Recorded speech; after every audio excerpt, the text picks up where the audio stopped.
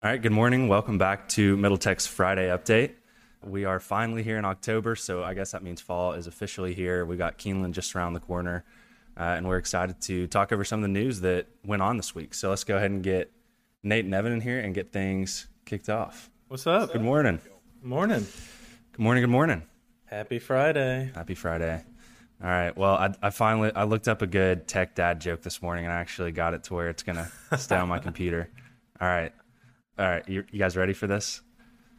Yeah, what do you got? What are computers' favorite snacks? Bites. That's close. That's a good guess. Microchips and cookies, but just a few bites of each. The multi-pun answer is always a good one. That was the best reaction I've gotten out of the tech dad joke so far. So I'll say that's a good one. That's a success. Well, cool. Well, let's go ahead and dive into it. We got some really good news. We got some good, relevant Kentucky news to talk about, which is always a lot of fun for us. So we've got this big new Ford battery plant that's just been announced in Elizabethtown in Hardin County, Kentucky. We've got Google improving their search using more AI features. And then we've got TikTok getting into NFTs, flirting with NFTs. So let's go ahead and start off with this really big news here in Kentucky that I think a lot of our people who are tuning into this are going to be pretty interested to hear about if you haven't heard about it already. And that is this new battery plant that's going in beside Elizabethtown. So Evan, I want you to kick this one off because one, you just recorded a Weekend Thoughts about this. You're also an Elizabethtown native. So talk a little bit about what's going on here. Yeah, so Ford is obviously transitioning to electric vehicles, and they are in need of batteries. So they are partnering with a company called SK Innovation, and they're doing a $5.8 billion project in a small town called Glendale, Kentucky, just outside of Elizabethtown. And it's supposed to create 5,000 jobs. So Glendale has a population of 1,800 people, and they're dropping a brand new state-of-the-art factory there that's going to create 5,000 jobs. And it's supposed to open in 2025. So the rate of change that that little town is going to go through over the next 5 years is going to be, people have no idea what's going to happen, what that means. So it's a pretty crazy project. And it took a lot to pull off. So the state of Kentucky gave them a forgivable loan of $250 million if they end up meeting the job projections of created jobs, and then if they end up doing the entire project. So they promised investment in Kentucky. They gave them the 1,500 acres of land. So the state of Kentucky just gave them that.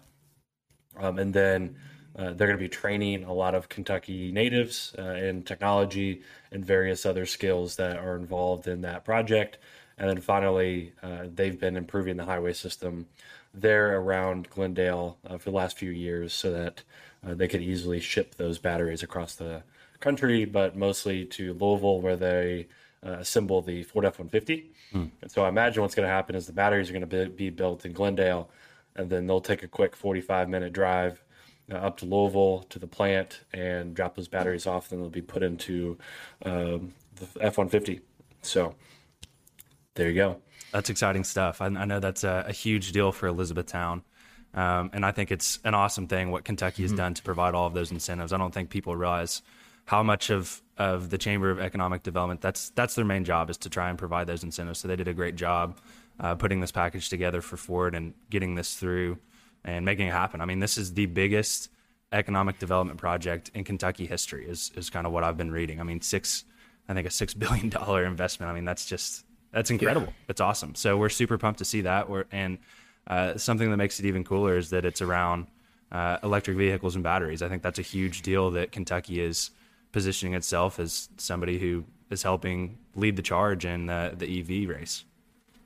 I mean, between Toyota and Ford, Kentucky is, leading the way as far as automotive goes in the United States. It's pretty cool. Yeah. Yeah. I don't want to ruin your weekend thoughts, Evan. There's a little plug for that. Everybody listen tomorrow. But you paint the picture a little bit of what these jobs will mean for Elizabethtown overall, not just Glendale. But E-Town is like 40,000 people right now. And so 5,000 jobs plus those workers' families. I mean, it's going to transform that area. So we can think about the logistics of, the factory and everything, which is great. But the economic development is a even whole nother level of change that's coming to the area. Yeah, Shane Howard from Elizabethtown as well, good buddy. It says economic impact will probably be closer to $10 billion. Yeah. And people moving to the area, 50,000 people. I said it between 20 and 40,000 people. I said because it's not just 5,000. It's not just 5,000 people. They have families. It's families. It's their friends that might be moving along with them. It's the ancillary companies that are there to support. So it's going to be a lot of people moving into the area. Yeah, we should do a case study on the effects that new plant has once it's kind of established and hiring. So we're super pumped about that. Y'all want to invest in some real estate out there? Yes. I wish. Yeah, that'd be awesome. All right, let's move on to this next topic, and that is Google has come out and talked about some of the improvements they're making to search, which when you think about it, we use Google search all the time, and we probably all take it pretty for granted. But anytime they improve Google search, it's a pretty big deal when they can make information more accessible to more people just through ease of finding it. And that's what's kind of going on here. So Nate, do you want to kind of give us an overview on what Google's been working on and why it's significant? Yeah, so Google announced a bunch of different updates related to its search and kind of its core product there. But one thing that really stuck out to me was multitask unified modeling. As with all AI tech, it's got a long name, but MUM is what they call it, MUM. Basically, it's able to identify when you search for something, like what you actually might want out of that search, and kind of just give you little bits of information that it pulls from websites. So the example that it uses is acrylic paint. If you search acrylic paint, it will give you like cards of info that's like, what is acrylic paint? Where can you buy it? How do you use it? How do you paint with it? How do you remove it? And these are all cards you can just tap on and interact with. And these are pulling just bits of information from websites that through other searches and through results, Google knows is actually what you want to know. So it's kind of just making it more intuitive for you, the user. And it's something like you said, like we just Google search and click through right now. Like we've kind of take it for granted, but there are all these ways that we can use, this AI to understand better how people are actually, trying to find information. Another cool thing is they're going to use that same tech to pull clips from YouTube videos, even if the YouTube video is not about that topic. Like if it's a video about just arts and craft in general, and there's 30 seconds about acrylic paint, it can pull that clip and deliver it to you. And they're focusing on that because Gen Z overwhelmingly likes to learn from video. They don't like reading to learn, which is interesting. Yeah, that's a pretty big deal. When Logan told me this news, I was like, don't they already use a lot of artificial intelligence in their search, which they do. But this is just taking it, a step further for certain types of searches, which you painted the picture pretty well there. I think it's going to increase engagement, with their search, because typically you make a search and you jump off Google and you go to a web page. Now I think what's going to end up happening is people are just going to stick on that search and spend time there instead of jumping to these other websites. So I'm curious how some of these websites will feel when they know Google's kind of presenting that information and preventing that user from bouncing to the website.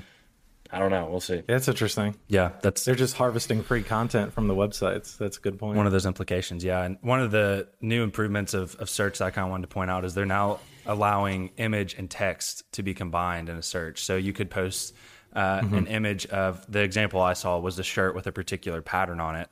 So you enter in that picture and you say, find me socks that have the same pattern. And the search is able to see the picture and then relate that to the text that you just added into it.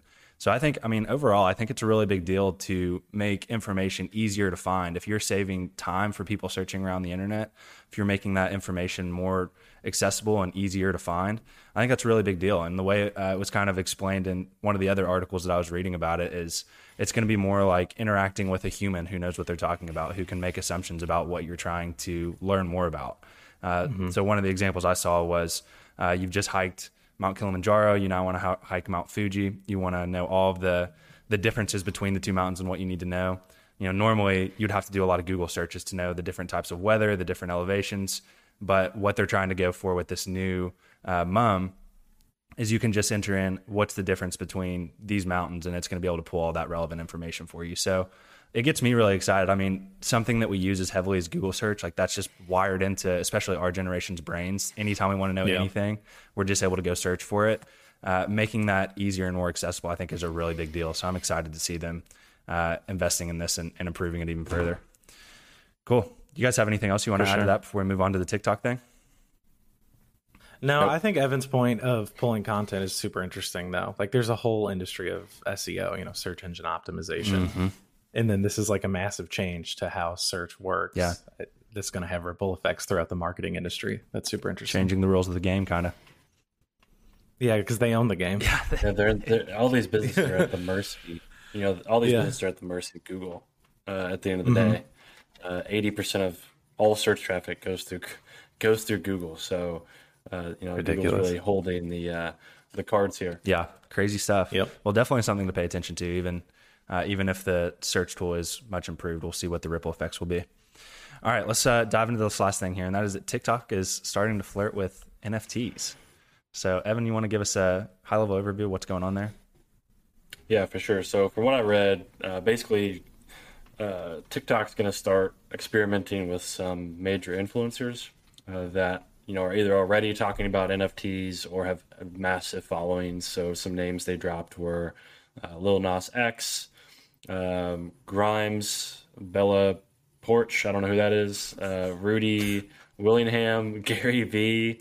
So the pretty big names that they're going to be experimenting with, and I guess they're going to be able to sell their moments and their content via NFTs, which I think is a really big deal. Because I mean, if you think back to Vine, which is, I don't know how many years ago was Vine, guys. Probably 10 now. Too long. Yeah, 10 years Too maybe. long. I don't know. 10 years ago, I mean, there were some Vines that are probably worth a lot of money that I think about still. Yeah, for And I would sure. love to own, and I would love to like own part of one of those Vines, right? And so I Vine think defined culture in the 2010s. What Defined. what Vine? sure. What Vine? Think of a Vine that comes to mind. Which one would you own, Evan? wow, you really put me on the spot That's there. on the spot for sure. I want the one with the bin of like rubber ducks where he presses down the whole bin Oh, of ducks yeah. and they all just like squeal. The one with the potato flying around, that one always got me. I don't know why. Just the stupidity of some of those videos and simplicity are so funny. Anyway, I sorry. can't even name one. You're a fake TikTok. You're a fake Vine fan. I mean, I'd have to see him. I'm kidding. But there were definitely some that I think would be worth a good amount of money, especially for like creators that started on Vine and then have grown. I mean, Yeah. I don't know. Again, I can't name a creator that has done that, but there are plenty. I'm sure Nate has some in mind. But Lil Nas X is one of them. I mean, he got Really? popular because he created Old Town Road and just started posting it over and over again on early TikTok. And the song blew up on TikTok and then became the biggest song of all time. yeah, There you go. Yeah, like owning those early videos is probably worth a lot of money. Yeah. But TikTok is partnering with a company called Immutable X. I actually went down a rabbit hole here with them. I've still got to read their full white paper, but I was diving into this company. So a pretty cool company. They pride themselves in creating another layer above Ethereum that allows it to be 100% carbon neutral. So one of the big problems with NFTs and blockchain is that all these transactions are requiring a lot of energy, and so this Immutable X company is creating another layer above Ethereum to allow for, again, carbon neutral transactions and the creation of NFTs. And there's no fee to create an NFT based on what I'm seeing on their website, which is a pretty big deal. So it's free, whereas a lot of times to create an NFT, it's not cheap. So October 6th is when the first one should come out. The first one drops, and it's going to be Lil Nas X. So it should be a pretty big deal. This is a big step for creators. I think TikTok has kind of defined the creator economy of this last 5 years. And so they're going to capitalize on that. I think they own it. I think they have it more than, I would even say, culturally, I think they have it more than Facebook right now and Twitter, both. So I'm really interested to see how this works out. Mm-hmm. Yeah, TikTok defines culture right now. I was surprised that they hadn't really said anything about NFTs before, because obviously Twitter's like all in, and then Facebook has even announced some experiments. So it makes sense that they're trying this. I think this seems very like small scale to start. We'll see if they decide to like integrate it altogether. But like you said, if they do, and it's like a massive integration and anybody could own any TikTok, like the amount of money that creators could get if they post good content is wild. Yeah, I think I could see that for sure. I mean, like going back and being able to own the first video that made somebody go viral, I think that'd be pretty cool. It's just like the and maybe it was the Charlie Bit My Finger or the Daniel After the Dentist video, like two of the OG YouTube videos. One of those two, I think it was Charlie Bit My Finger, went off as an NFT, and just like to be able to own, that's like a piece of internet history. And I'm pretty sure they deleted it off YouTube after that point. So, I mean, that's just going to continue on, especially. Did they really? Yeah. So I think that was part of the deal with the I hadn't NFT. heard that. Yeah. Wow. If you bought the NFT, then it got deleted from YouTube. So like you really own it. But I see that that's just going to continue as TikTok makes people famous and makes people into movie stars and whatever other type of fame comes along with this virality that you can get on TikTok. So yeah, I think they're really smart. Do you think this might be a too large of a question about NFTs in general, but like if you aren't deleting these videos off of TikTok, but you own it via NFT, do you think it's still valuable, or is it just the super fans of that creator who would want it? I actually think it's more valuable if it's on TikTok. I'm not sure how the ownership will work if there's anything attached to like the amount of views it gets on TikTok, but you know, you want people to be seeing this video that, you know, is made somebody famous for whatever reason, and them knowing that you're the one that owns it. Like that makes it more valuable the more people that are watching it and interacting with it, in my opinion. I don't know if you guys feel differently about that, but that's kind of what I would assume is you want it to stay up on TikTok. I don't think you'd want it to come down because then nobody sees it at that point. Yeah, I think they would have to integrate some features in the app itself. Like maybe there's a tag that says you own it, and maybe you get a percentage of like the creator fund revenue. I don't know, but like I think that there has to be some type of feature integration. But if that's the case, I agree with you. Yeah. Well, cool. If that's all we've got on those topics, we'll go ahead and wrap it up, close it out. So it's starting to get tough to talk about all the different things that we're doing on a week-to-week basis because we just keep putting out content. But let's see. Let's start with what we put out yesterday. We've got a new mini-series called Develop Lex, in which we're sitting down and interviewing Lexington's top real estate developers. So think of the people who built Fifth Third Building, City Center, Hamburg, Gray Line Station. If you're interested in commercial real estate or just interested in how Lexington was built into the city it is today, it's an awesome series that you need to check out. So Evan is part of that. And then also on our team, Weston Lockhart, who is a young up and coming guy in the commercial real estate market here in Lexington, are the hosts of that. Our first episode was with Pat Madden. Our second episode that we released yesterday is with Chad Needham, who is responsible for Gray Line Station. So go and check that out. Today we'll obviously have this out on our podcast feed. So we're excited to be putting these in a more accessible place for everyone. And then Nate or Evan, because it's Evan's weekend thoughts. Somebody talk about what we got coming out tomorrow. Give a promo for yourself, Evan. Yeah, so Chad, I believe it's Chad Needham's episode, and he created the Gray Line Station. So he's a big investor in the North Limestone area. So he is notorious for like North Lime donuts and the whole North Lime, it's called Gray Line Market. And so, you know, great developer focused on a specific part of Lexington that's very up and coming. And so it's a cool episode to hear how he got his career started doing franchises. So he wasn't necessarily doing real estate, but then he switched to real estate at some point in his life. And now he is really doing a great job developing the city of Lexington, specifically the north side of it. What about the weekend thoughts for tomorrow as well? Yeah, so weekend thoughts, that one was about the Ford plant. So I walked through, kind of gave people a picture of what, you know, Glendale and Elizabethtown are like and what this effect would look like of bringing in, you know, a $6 billion project just outside of Elizabethtown into a town of Glendale, which is just 1,800 people. Yeah. So it's going to be cool. Awesome. I'm excited to listen to that as well. And then we've got our normal podcast episode coming out on Monday. That's going to be with Brian Moyer, who is the CEO and president of an organization in Nashville called the Nashville Technology Council. So they are what I call the backbone of some of these startup ecosystems. He's the one for Nashville, helping make sure that Nashville has the tech talent it needs to continue growing, and a couple other things that they're doing that's pretty interesting down in the Nashville ecosystem. So excited for you guys to learn a little bit from Nashville, see how we can apply that in Kentucky. But other than that, I think that's all we got. I hope everyone has a wonderful Friday, Go Cats on Saturday. Let's beat Florida. Everyone have a safe Hell yeah. weekend. We'll see you next week.